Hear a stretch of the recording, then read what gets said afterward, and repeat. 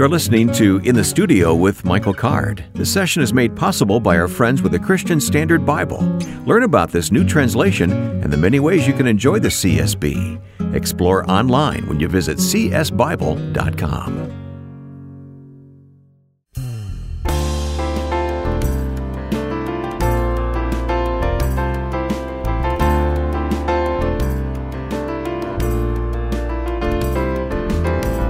Welcome to this week's session in the studio with Michael Card. I'm Wayne Shepherd. Michael, we do these programs in batches. Yes. So when we get together, we do a whole bunch of them. Yeah, and it has its own dynamic, doesn't it? Yes, it does. Yeah. Face to face. Face to face. I won't say who. They're members of the team who get a little silly sometimes, especially when they get tired. I'm not going to say who that is. Okay. But it's me. But yeah, we really enjoy this. I mean, I flew up this morning, got up at 4 and flew up here from Nashville. You come meet me in Chicago. I'm in Chicago. I used to spend years meeting you in Franklin, Tennessee. That's right. So I think it's only turnabout's fair play. Well, I don't think so. But sweet old Joe Carlson's there to pick me up at the airport, and then we come into this little studio and we knock these things out. Well, this is the first in a batch of programs, so it's good to see you again. Nice I know to see you. You've spent a whole month in Israel since I saw you last. I'm still recovering. I know Israel. that was a great time and yet a tiring time, I'd imagine. It was. We did 3 10-day trips back to back. Wow. And I think maybe that was a little too much. Hey, coming up later, we're going to talk with Trevin Wax of Lifeway. Yes. You've worked with Trevin. Trevin is in a. It's hard to define. He's kind of my boss. Someone else was over the CSB. I thought that Christian was Susan, but go ahead. Well, yeah, that's in another realm. But when we were working on the Christian Standard Bible, on that translation, and they hired me, someone else hired me to be the stylist, right? And then that guy retired, and then Trevin, whether he wanted me or not, he had me on his team. Let's say it that way. Okay. Well, we'll ask him that question when we have him on in the second half of our conversation here today. And you're going to teach from the book of Luke, the uniqueness of Luke. Yes, yeah. In just a moment, we'll get started with that. Hey, recently, we posted on Facebook, and I hope anyone listening now is following us on Facebook. Michael Card Music is a great place to go on Facebook. But we posted the question, what songs would you like to hear featured in a live performance in the studio with Michael Card? Mm-hmm. We got some interesting responses. We did, and I was surprised at how many people responded. And there wasn't one consistent song they asked for, which is what I think I was sort of hoping for. But we got a whole list of requests. Well, here's Steve, who said, my first CD purchase was everything I could get a hold of at a DC concert. I'm paraphrasing. He said, been adding to it ever since. So he has quite a library of your music. Yeah. Thanks, Steve. Love talking to you at Sandy Cove. Blessings on your ministry, Michael, says Steve. So thank you, Steve. Missy says, what music? All of it. I'm reading through the list, and the songs just run through my head. I've been truly blessed by your music through the years. I've grown up listening to you, and listening to the songs now brings so much comfort. I find myself often humming one of your songs. My favorites would have to be Jubilee. Okay. It's a good one. Yeah. Join the Journey. Okay. These are all good. Come to the Table. That's what faith must be. Boy, she's got it nailed here. And those are all ones I can actually play. So how much better? Okay.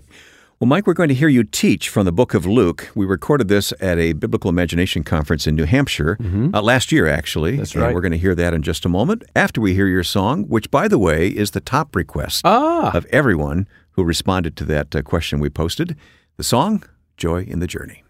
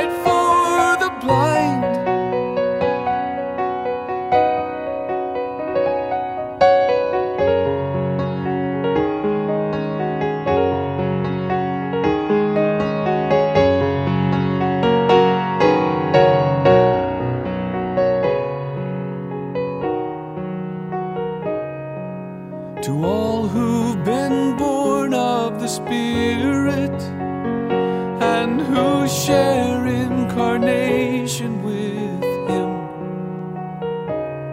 who belong to eternity, stranded in time and weary of struggling with sin. Forget not the hope that's before you, and never stop counting the cost. Remember the hopelessness when you were lost.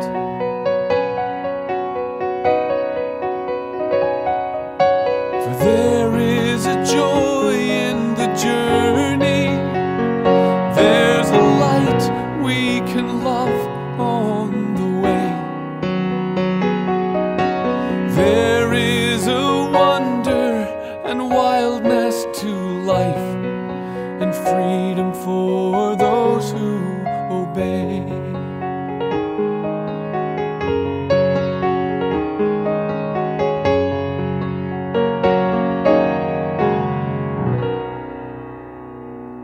Luke is 2 volumes. Luke Acts is 1 book. It's written to Theophilus. We don't know who he was. Let me tell you who we think he might have been. Let me give you the best guess that we have, at least the most interesting guess about why Luke was written. But we think that Luke Acts is a book that was written as a cover letter for a collection of Paul's letters that were submitted at his trial. And we think Theophilus may have been one of the officials, because most excellent is a title. He's an equestrian in the equestrian class in Roman society. We think he may have had some responsibility in the trial. There is an emphasis on the innocence of Jesus in Luke, especially in Luke. And in Luke Acts, there's an emphasis on the fact that the Christian movement is no threat to Rome. Okay, if you read that, especially around the trials of Jesus, it's like everybody keeps insisting he's innocent. It's bizarre. Even Pilate is saying he's insisting he's innocent. And after a while you go, okay, Luke, yeah, I got it. No, Luke says, no, you don't got it. You've got to understand the innocence of Jesus. He writes around 68, probably I would think a little before 68, because the fire in Rome is 64, and Paul's trial is associated with, he gets caught up in the persecution after the fire. So, but who is Luke? Now, we know a lot about Luke. We know he's a companion of Paul, and you got the numbers there. He wrote more of the New Testament than Paul did. He writes 28% of the New Testament. Yay, Luke. We know that he's a doctor. Paul refers to him as a doctor, and that's there in Colossians. We know from 2 Timothy 4 that he was faithful, because when everyone else left, Luke is still there. Yeah, we know he's not an eyewitness. He tells us he's not an eyewitness. But what does that mean? Okay, there's a fact, not an eyewitness. What does it mean? What it means is he's got to interview eyewitnesses. And it means he, with the help of the Holy Spirit, he chooses what stories to use and what stories not to use. Okay? And one of the fun things you're doing when you read Luke is try to figure out where he got it from. Who was his eyewitness? And when you read the nativity sections of Luke, it's Mary, right? He knows, she pondered these things and she treasured them in her heart. He knows what Mary's thinking and feeling. How do you think he knows that? He talked to Mary. How cool is that, right? Yeah. And that we can actually put that together. Luke, we think, wrote his gospel in Ephesus. Who's in Ephesus? John. Who's living with John? Mary. So it all works. It all works. Here's the big piece of his identity, and I'm convinced that he's a slave. He's a slave. Now people say, oh no, he's a freedman. That's my note says probably a freedman. A freedman doesn't mean a free man. There's still an obligation, even after a slave has been freed in the first century, there's still an obligation that exists between the master and the slave. So it's just not that simple. So I like to say, no, Luke is a slave. How do I know that? 2 points. First of all, he's a doctor. Most doctors in the first century are slaves.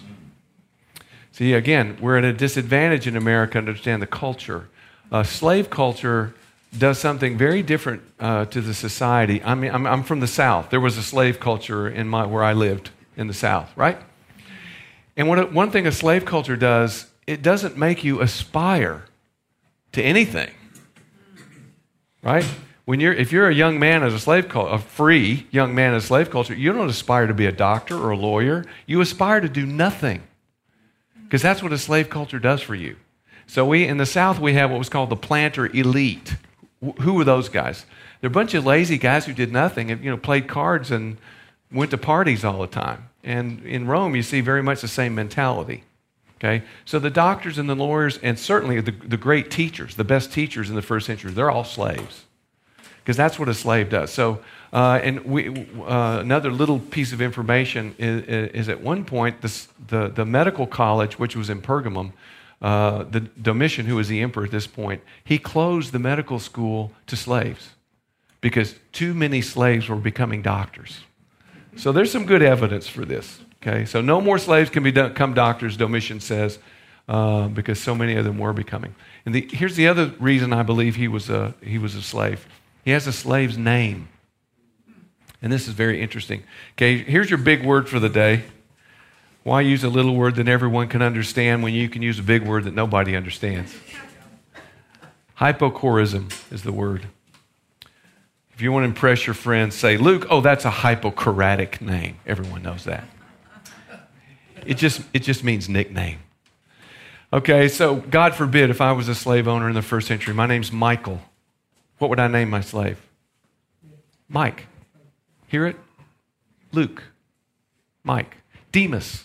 Demas is a hypocorism for Demetrius. Demas is a slave. They have a shortened form of their master's name. Luke is a hypocorism for Lucian. And Paul has a relative named Lucian. This makes the scholars' heads explode, but I'm just a banjo player, so I can do this. I'm absolutely convinced, because I really wanted to be this way, that Lucian, Paul's relative, who he refers to twice, by the way, Paul's relative Lucian purchases Luke and gives him the name Luke, gives him a hypocorism of his name, and gives him to Paul to travel with him, to take care of him on the road. And what's my academic reason for that? I really want it to be true because I think it's a cool idea. But I will not be dogmatic about that. I will not be dogmatic about what the Bible is not dogmatic about. You'll never catch me doing that. What does that mean? What does that mean that he's a doctor? What does that mean that he is a slave? That's my new question. I know to ask that now.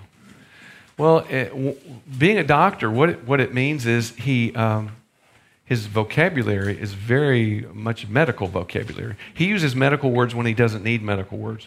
One of my father was a doctor, and one of my earliest memories of my dad, he was hanging a picture in our house. And he was trying to drive a nail into the drywall with his reflex hammer.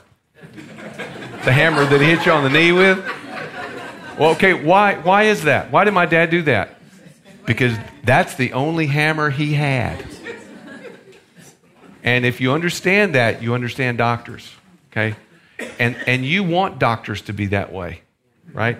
My dad was like this. He was a cardiologist, okay? My dad was like this. He didn't have hobbies. You don't want your doctor to have a hobby. You want what's wrong with you to be his hobby, right? At least good doctors are that way, okay? And that's Luke. So Zechariah will ask for a pad to write down, his name is John because he can't talk anymore. It's the technical word for a medical prescription tablet.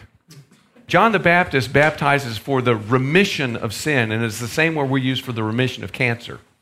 See, he doesn't need that word. That's not really the best word, I guess, but for him it's the best word, and it's the Bible. The Bible's perfect. But anyway, Malchus. Luke lets us know that when Peter chops off Malchus's ear, it's not his ear. It's his earlobe. It's his little ear. What does that mean? Okay, what does that mean? Well, first of all, it means Peter's not aiming for his ear. He's going to cut his head off, right? And poor old Malchus turns his head at the last minute and just loses his earlobe. Thank you, Luke. What about the slave business? The fact that he's a slave. I got interested in slavery about 10 years ago because in the Bible, in the New Testament especially, everyone identifies himself as a slave. I, Paul, a slave to Christ. I, Peter, slave to Christ. And Jesus is a slave, right? Philippians 2:6-11, he comes in the form of a doulos, slave. So I thought, well, I need to understand slavery better. And there are no slave narratives from the first century, but there are some beautiful slave narratives from the 18th, 19th century. I read a number of slave narratives, but one of the slave narratives is after the Civil War. A slave comes back to the plantation where he used to be a slave, and he's riding a horse, and his the person who used to own him is standing on the ground. And the slave made this statement. He said, he looks at the master and he smiles. He says, "The bottom rail's on top now." Isn't that beautiful? Bottom rail's on top now. That's the key to the Gospel of Luke. I'm convinced. Because this is how Luke does it. John shows Jesus talking for a long time with one person who doesn't understand him. Luke pairs people. He pairs someone who should understand Jesus and never does, and it's always a religious man. It's a Pharisee usually. And he compares that almost always with a woman who in the first century shouldn't understand anything because they're very marginalized, but always understands. In Luke, the bottom rail is on the top, right? Tax collector and a Pharisee. Who gets it? Tax collector. Who doesn't get it? Pharisee. And that's only in Luke. So these are stories that are only in Luke. Again, we're listening to what's unique, right? And we're going to look at those. Let's talk about the very first one, because the very first one I think is one of the best examples, and that's Zechariah and Mary. Who's Zechariah? He's a priest, right? And there are priests who live in Jerusalem, who mostly Sadducees, who are very wealthy and kind of control there's a temple power base and a synagogue power base. That's part of the fragmentation of Judaism in Jesus' day. Judaism is not one thing in Jesus' day. We think it is, but it's not. Trust me, as this Isaiah Gaffney, a Jewish scholar, says, there isn't Judaism in the first century. He says there are Judaisms.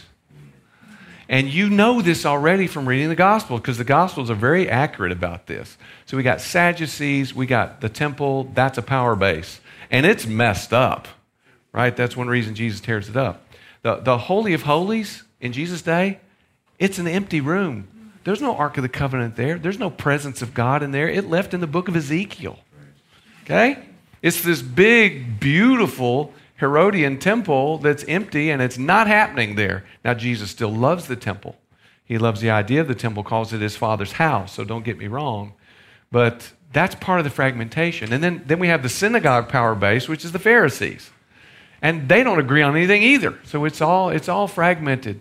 So Zechariah is what we would refer to as kind of as a country priest. He's a Levite who comes in from the country, and they draw lots to see what they're going to get to do. And what he's doing, he's offering incense on the altar, which symbolizes prayer. It's the only time he's going to do it in his life. This is the biggest day of his life. It's the biggest day of his life, okay? So Zechariah, a priest, in the holy place, there's only a curtain between him and the Holy of Holies. He's right in front of that curtain, okay? And who's he talking to in the temple? Gabriel. Okay. Should he get it? A priest in the holy place? Talking to Gabriel? He should get it. Does he get it? No.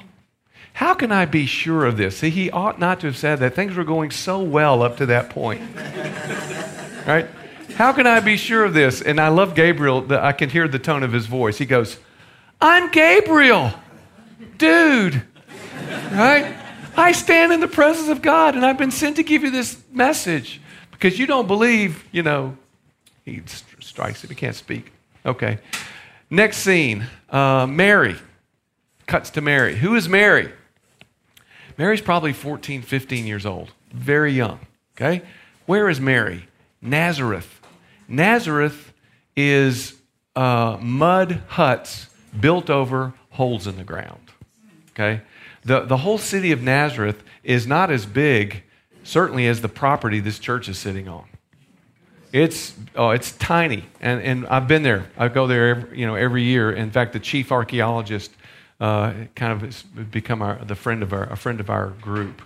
So it's limestone that's got caves that have sort of washed out with huts built on top of it. So here's Mary, a woman, and again, I don't need to make a big point of this because I don't want to hurt anybody's feelings, but women are very marginalized in Jesus' day. Okay, better that the law be burned than given to a woman. That's what's taught in Jesus' day. A man does not speak to his own wife in public in Jesus' world. Okay? So we know the disciples come up, Jesus is talking to the Samaritan woman. What does it say? The disciples were surprised to find him talking to a woman, not talking to a Samaritan. Right? So Jesus doesn't observe those kinds of things. He's a marvelous openness to women, very close friendships with women. Has a group of women that travel with him and support the ministry. Okay, so so Mary, she's from Nazareth, and Gabriel again comes to her, and Gabriel comes to her with a much more unbelievable message. Right? When he tells Zechariah, there is some basis in biology, right? Because the angel says, you're going to go home, and Elizabeth's going to have your son. So, I don't have to go into the details, right? We all understand what I'm talking about, okay? When he tells Mary, virgin conception, I don't know why we call it virgin birth, virgin conception, right? And what does Mary do? Her immediate response is, and I'll give it to you more literally, behold, the slave of the master. That's what she says. The Greek word that's used is the word doulain, which is the female form of the word doulos, which is the word for slave. Mary's identity is a slave identity. She used the word doulain, and she used the word kurios, and we usually translate that Lord, but farther back, that word meant owner. So I am the slave of the one who owns me. So yeah, you can use my body. I'm your slave. So here we have a very religious man in the temple who doesn't get it, and we've got this woman in Nazareth, and she totally gets it. And Luke will do that again and again and again and again.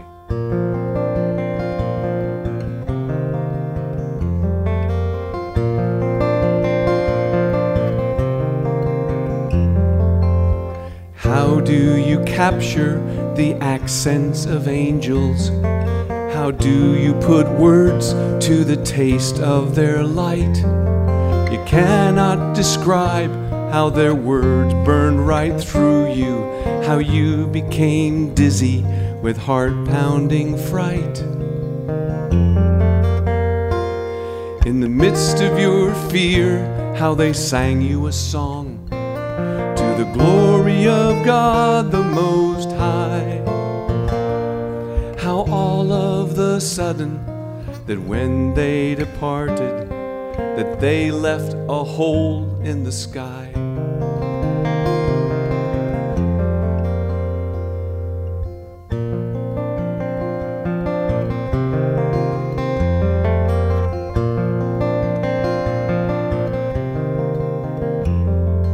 How do you worship a king in a cattle trough when you cannot bow any lower than he?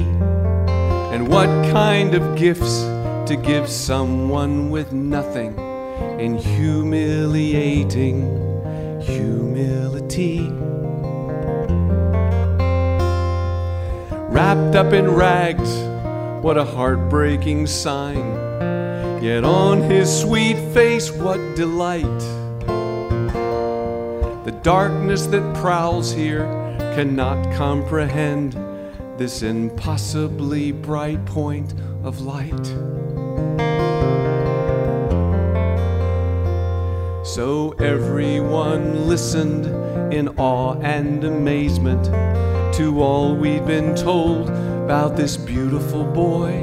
But Mary, his mother, she wordlessly wondered and pondered her treasure of joy.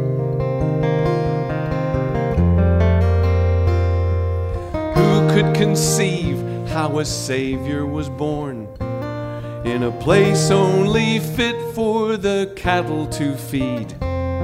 His poverty made him our perfect provision, the one hope for our every need, the one hope for our every need.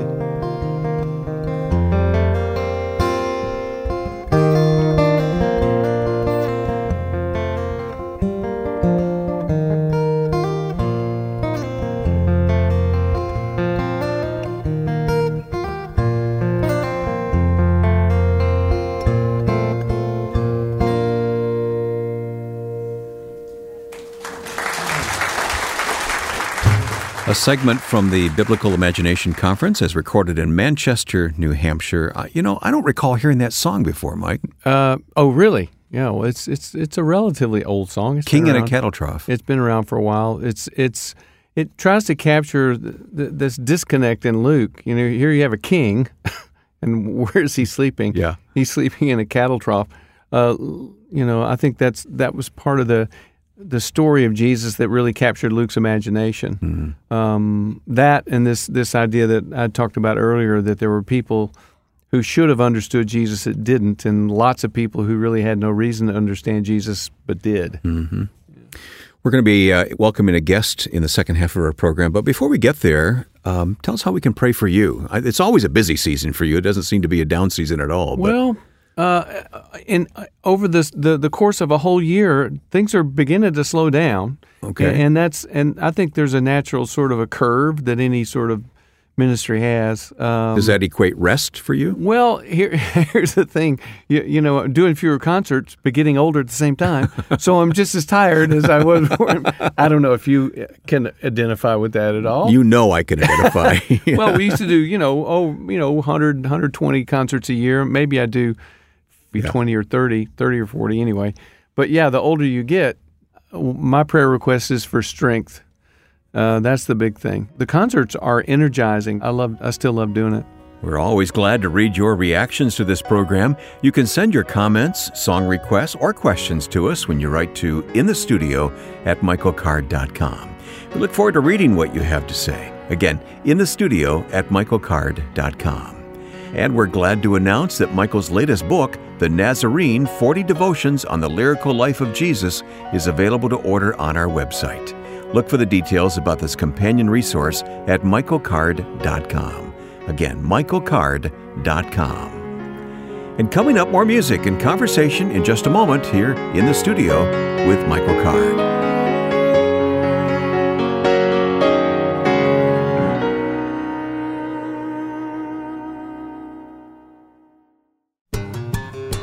The Christian Standard Bible. Scholarly, accurate, readable, current. That's why we're excited to partner with CSB.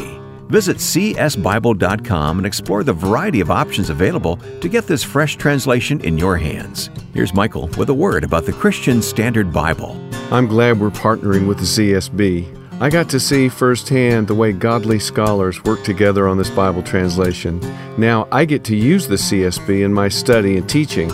Visit csbible.com and explore the variety of options available to get this fresh translation into your hands.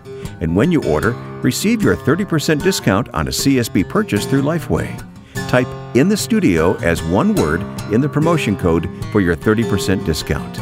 The Christian Standard Bible, a great translation, a great selection, and now a great discount. Find a copy that fits your needs online. Visit csbible.com.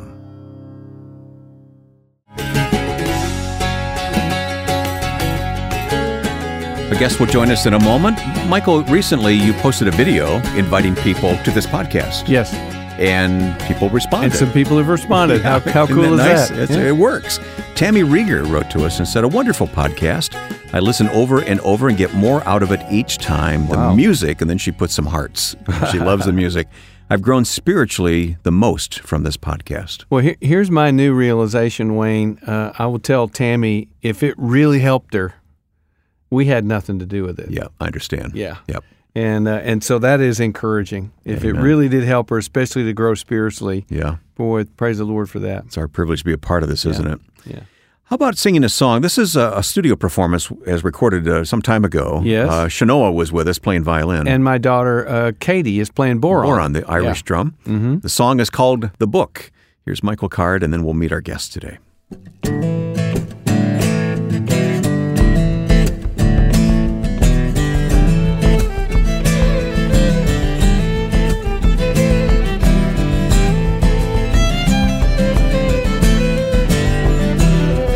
the paragraphs of prophets, in their fiery words and rhymes, in the pages of the patriarchs, we can read on every line of the kindness of commandment and of all he undertook.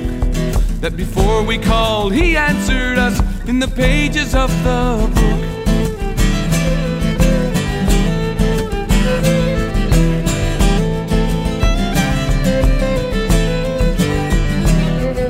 It is the key, it is the door, more than ink and cloth and page. He's wine preserved in blood and tears to speak to each new age. Come read the very thoughts of God, hear what wisdom has to say. For in 3,000 years and more, it hasn't aged a day. And the pages of the book are turned with trembling awe, as we witness wonders there that only faithful saw. We go as deep as we can go, look as hard as we can look, but we only scratch the surface of the meaning of the book.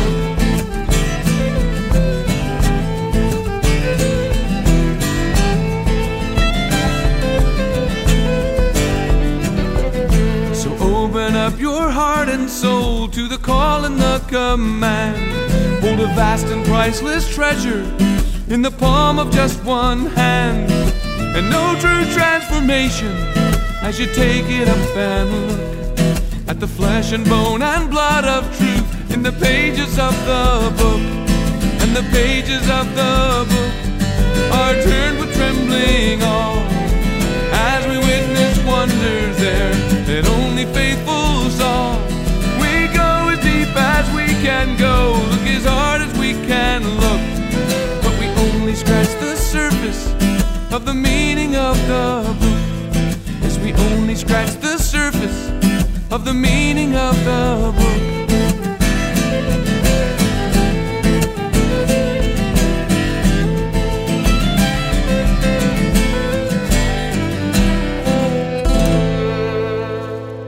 A recorded live performance in the studio, Michael Card with Shanoa Alamo. Thank you. Yep. Thank you. Boy, Shanoa and that violin, that always grabs me too. Yeah, I love to hear her play. Yeah. Trevin Wax has joined us. Trevin is Senior VP at Lifeway Publishers. You know Trevin. We do. Trevin is kind of my boss. Well, I don't know about that. If that's possible. Someone else put a team together for this CSB project, and then they left, and Trevin sort of got me whether he wanted me or not. CSB is Christian Standard Bible. Yeah, which is clearly the best translation of the Bible that's ever been done or will ever be done. I use it. I do too. Yeah. And so, Trevin, you were stuck with Mike, in other words, right?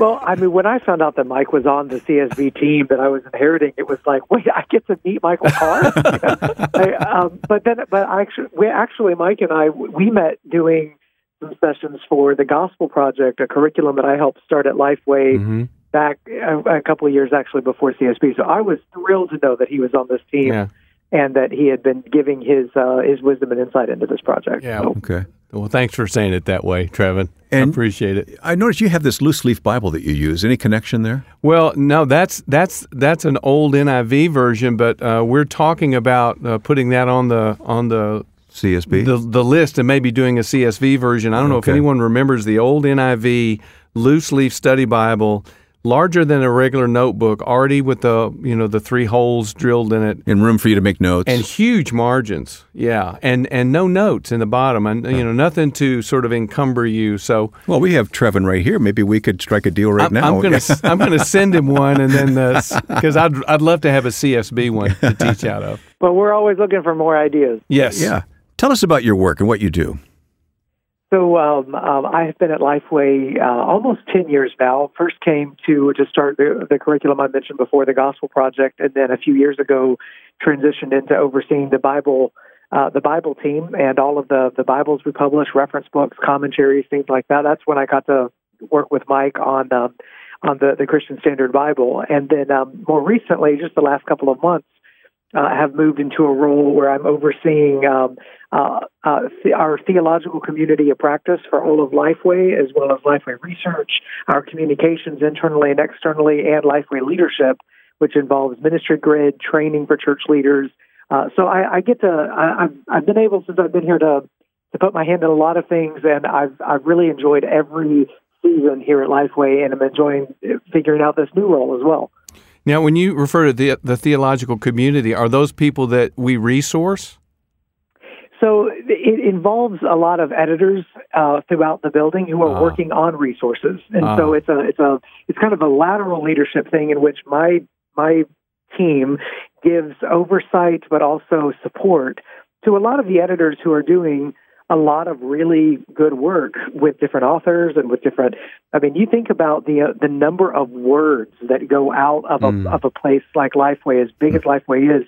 When you consider commentaries and reference books and short-term Bible studies and ongoing Bible studies and books and events that we have and camp experiences and all of this, it's very important for us to maintain the trustworthy nature of our work, to make sure that we are within our doctrinal guidelines, that we are faithful to the Word, and it's important that we are all helping hold one another accountable to that. And so I love to be able to work with fellow theologically minded nerds, other people may call us, but that's how we try to keep that value. I can see why you resonate with Trevin, Mike. Yeah, absolutely. Well, I got another question. So how often do you have to, I won't say intercede, I don't even know the right word. How often do you have to speak up and say, you need to think about this again, or you know what I'm getting at? Most of the time, I mean, pretty much one of the beautiful things here is that everybody is virtually on the same page when it comes to the majors and when it comes to our doctrinal guidelines. So a lot of this is a hiring. You make sure that the people that you're bringing on really do affirm and stand by the doctrinal guidelines that we have.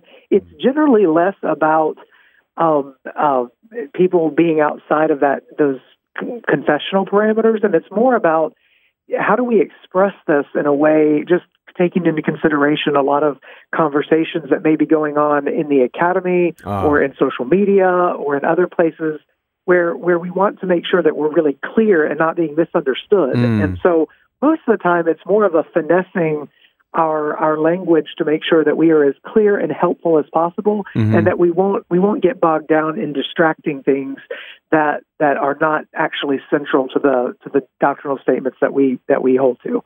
Okay, I think I understand what you're talking about. I've been reading, I think in the last 6 months, I've read 47 books on the life of Jesus, and I've been amazed at the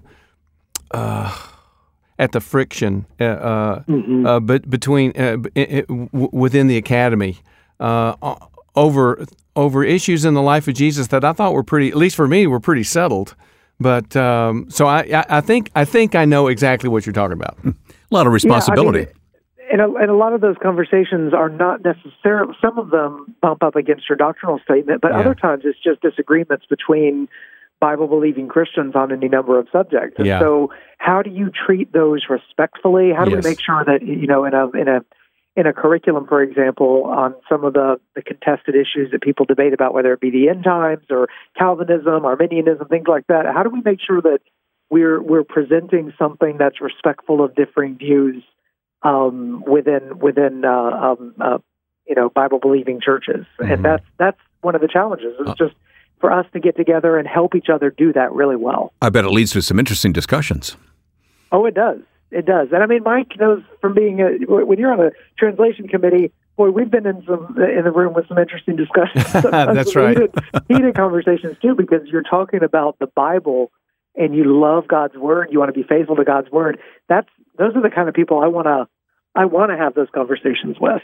And I've been amazed in their CSB meetings how amicable the discussions are, because it doesn't get personal. It really is, how can we best communicate this? How can this best be translated? And we have a pretty broad range of scholars on the board. So how do you decide? Remember the old Jesus seminar, they would take a vote. You're not voting, are you? Occasionally we vote. Is that right? Yeah. occasionally there's a vote. I mean, the committees that are actually, there's a lot of issues that are worked together with both the New Testament and the Old Testament specialists, where the entire committee is together and the decisions are made on a broad scale. And in those cases, generally everyone comes to some sort of an agreement. I don't recall any vote taking place in any of those where the whole committee is together. And after that, though, there are the Old Testament specialists to have their meeting and the New Testament specialists have their meeting. And so in those situations, the vast majority of them, the group comes to a consensus. There's not a need for a vote. There's just a few cases here and there where the committee, just has differences of opinion and everyone's kind of argued out their point. And then it's kind of like, okay, well, let's see how, what we're going to do in this particular text. And in every case, I think you would agree with this, Mike. I mean, there's good reasons for whatever is being, considered. Yes. It's not like it's there's a heretical view or anything. There's good reasons for coming down on either side of a couple of those more contentious issues. And sometimes that ends up as a footnote. Mm-hmm. Yeah. Oh, absolutely. It ends up as a footnote. I see. Okay. Well, Mike, I don't think that you'll entirely agree, but I think you're very accomplished as a theologian, your study. But, I mean, here you are in a room with these people. Are you intimidated by that? I do my best to keep my big mouth shut. I'm there to learn, and I have learned so much from those meetings, and especially, I think Trevin will agree with this, I had no idea the complexity of some of those issues. And we have some brilliant people on the team, that's for sure. Mm-hmm. We really do, and I feel like Mike. I'm kind of in there just thinking, what in the world? How in the world am I in this meeting? All that Greek and Hebrew I learned at seminary, I guess coming back out. But and I'm like Mike. I'm deferring to those who have devoted their whole lives to scholarship in these areas. But Mike has a really important role as a stylist to help us think about how the text sounds when it's read. The literary qualities and features of it. And I believe that the publisher has an important role at the table as well, because they're constantly reminding the scholars, hey, this translation is for the church. We need to always be keeping in mind, any tweaks or changes or things that we make are things that could be challenging for church leaders who, they're reading this in pew Bibles and they're preaching from this, or it's on the screen. And so each of us has a different role to play at that table, and it really works well. It's a beautiful thing when everyone has the same heart, but recognizes they have a different function, and we work together prayerfully to make decisions that we believe are best. Trevin, here's the key question I have, and that is, does social media make your job easier or harder? Well, in some cases it's easier because you can certainly get out the word about a translation a lot easier with social media today than just having to rely on traditional forms of marketing. So on the one hand, I think when it comes to Bible translation, social media is helpful. On the other hand, it can be harder when people want to debate particular renderings of verses and whatnot on social media. A lot of times, I don't think I've ever seen debate settled on social media. I've only seen them stirred up. Right. So, yes, that's exactly right. It's not the format to arrive at any sort of a good conclusion. That's right. Yeah. And so sometimes you can also occasionally have misinformation spread on social media, without a lot of recourse, and people have to discern what they're reading as to whether it's, true or false. But I haven't seen the CSB get too tangled up in too many big debates online, which has been nice. Mm-hmm. Do you find yourself holding back sometimes, though? You'd like to respond, and it just wouldn't be healthy, or? Sometimes. It's generally not on CSB related stuff. For me, social media is more closely tied to a lot of the other things that I do at Lifeway, and so different Lifeway studies. People may have a bone to pick with a particular interpretation of a passage that one author in a curriculum puts forth, or things, and so sometimes people want to debate those things online. And occasionally, if I get tagged in something, I'll weigh in or I'll give some clarity as to the intention behind something. But for the most part, I don't know that a lot gets resolved on social media. I'm not sure that social media is a happy and joyful place that makes people really experience the joy of the Lord all that much. So those of us that are on there have to try to be light in that world. You know? Well, here's another thing, and it's tied in, is the changes in publishing. Mike, you know the changes in music publishing, of course, and legendary changes, good and bad. But how about in the publishing world for you, Trevin? How do you look at all the changes in the last decade or so? Massive changes when it comes to publishing, and even since I've been at Lifeway. I mean, Lifeway, obviously, we just went through a season in which we closed down 170-something stores, and that retail in general is struggling and changing and adapting. A lot of businesses moving online. There's a lot of different ways that people are connecting rather than the brick and mortar environment. But and so publishing has had to adapt to that as well. And then you've got cultural changes and all sorts of theological changes happening to where authors in one place 1 year, 5 years down the road, are in a different place another year, and it causes it can cause conflict and controversy. And publishing companies that are tied to doctrinal standards and want to remain committed to a confessional core, so that can provide its own set of challenges, which I think those are good ones to live with. But all of those things are happening in publishing constantly, and they're things that we have to be aware of and be ready for. Well, my impression is that books aren't going away, not the way CDs and cassettes and records as a format went away. My impression, I mean, tell me if you see it that way. Well, the actual trends show that ebooks have stalled out. Yes. They have grown to a certain level and they've sort of plateaued. Ebooks are here to stay. They're not going anywhere, but hardcover books actually revenue-wise outsold ebooks for the first time in a while a couple of years ago. And so there has been the book, the printed book, there is a future for print that I think is not a lot of the doom and gloom people from maybe 10 years ago thought that this was all trending in one direction and that we would lose printed libraries, printed Bibles and whatnot. In the Bible space, what's fascinating, you look at some of these statistics and research projects, and among millennials, 90% of millennials prefer the printed Bible, even while, upwards of 70, 80-something percent of millennials say that they also access the Bible on their phone. Mm-hmm. So even though you've got digital access to the Bible skyrocketing, especially among younger people, the preference still, when it's, what do you prefer, is still print. And it may be more true of Bibles than books in general, but that's something to take note of that shows some of these things are not replacing. They may actually be driving us back into printed Bibles to do more in-depth study and whatnot. Wow, that's interesting. Well, I know that when online, I'll be able to for example, Kindle will give you, they're giving away books all the time. 9 times out of 10, if it's a book worth having, I'll buy a hard copy, even if I can get a free copy that's downloadable. I just did that too. Yeah. Yeah, I'm doing that right now. I've actually got a couple of. I'm reading this trilogy, William Manchester trilogy, biography of Winston Churchill. Now, I've actually got on my Kindle that I've downloaded through my library for free, and I'm getting through. I'm almost done with the first volume, and thinking I'm going to have to buy the trilogy in print to put in my library when I'm done with this thing, because it's just too good for me to just have it on the Kindle somewhere. Yeah.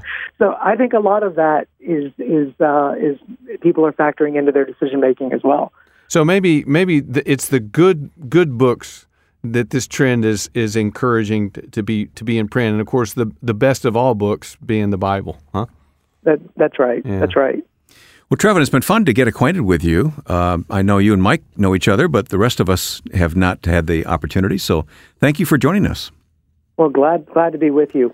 Trevin Wax is with Lifeway Publishers. So interesting, Mike, to talk to Trevin about all these trends and all that. So, thanks for giving us some of your time. I know you're busy. Glad to. Thank you for having me on.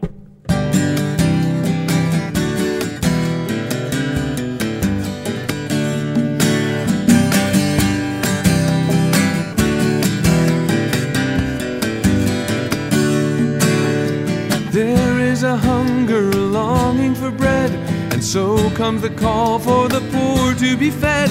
More hungry by far are 1 billion and more, who wait for the bread of the word of the Lord. So many books, so little time, so many hunger, so many blind, starving for words, they must wait in the night to open a Bible and move towards the light.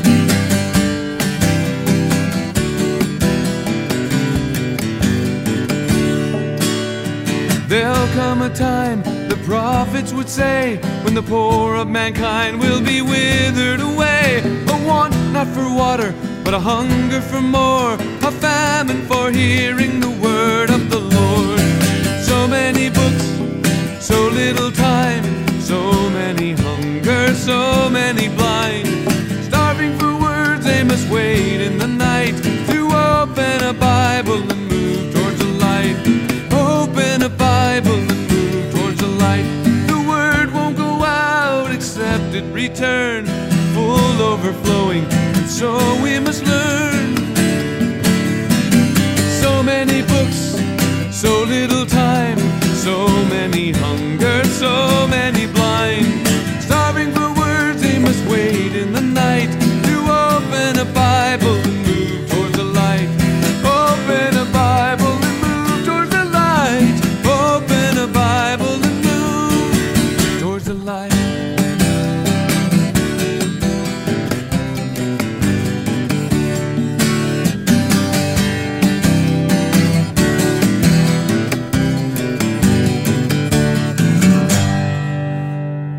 Thank you, Michael. We started this hour with your song, Joy in the Journey. Mm-hmm. Thanks to our listeners for asking for that song. Yeah. And then you taught us on the uniqueness of the Book of Luke from the Biblical Imagination Conference. And then we talked with Trevin about the Bible and publishing the Bible. Yeah, and even it just went past really quick, but he said the phrase, well, when people read it in their pew Bibles. I thought, okay, well, that's a publisher, right? Because that's a special Bible that's printed, that churches put in their pews, that kind of thing. I mean, I was a little bit in on the NIV translation because Dr. Lane was part of that. So I would hear him talk about it, and I don't know if people remember how exciting it was. A new book with Jeremiah would come out. We all were so excited and that sort of thing because the NIV came out a book at a time. But I have really been an insider with this CSB thing, and I've seen the scholars, the commitment that the scholars have to the point of tears sometimes. Wow. I mean, they are committed to this process, and it's a remarkable translation. And you've really enjoyed the process of being involved. I've enjoyed the process of being involved, and I enjoy actually having it. And here's for me what's so important about having a new translation. If you're like me, Wayne, I think in NIV. Especially the Gospels and the New Testament in general. I think in NIV. I understand why. Yeah. Right. Especially in the Gospels, if you read me a verse, I can tell you what the next verse is going to say. And you should never think you know what the Bible is about to say. Yeah, good thought, Michael. Thank you. Well, if this time together has been valuable for you, pass along the link for this podcast to a friend. Search for Michael Card at Apple Podcasts, Google Play, or on Spotify. And we want to remind you to check out our sponsors at the Christian Standard Bible when you visit csbible.com. Find an edition that fits your needs. And when you order, use the promotion code in the studio, typed with no spaces, to receive your 30% discount on CSB purchases through Lifeway. The Christian Standard Bible at csbible.com. For all of us on the team, Ron Davis, Lance Mansfield, and our producer Joe Carlson, I'm Wayne Shepherd. Thanks for listening to this edition of In the Studio with Michael Card.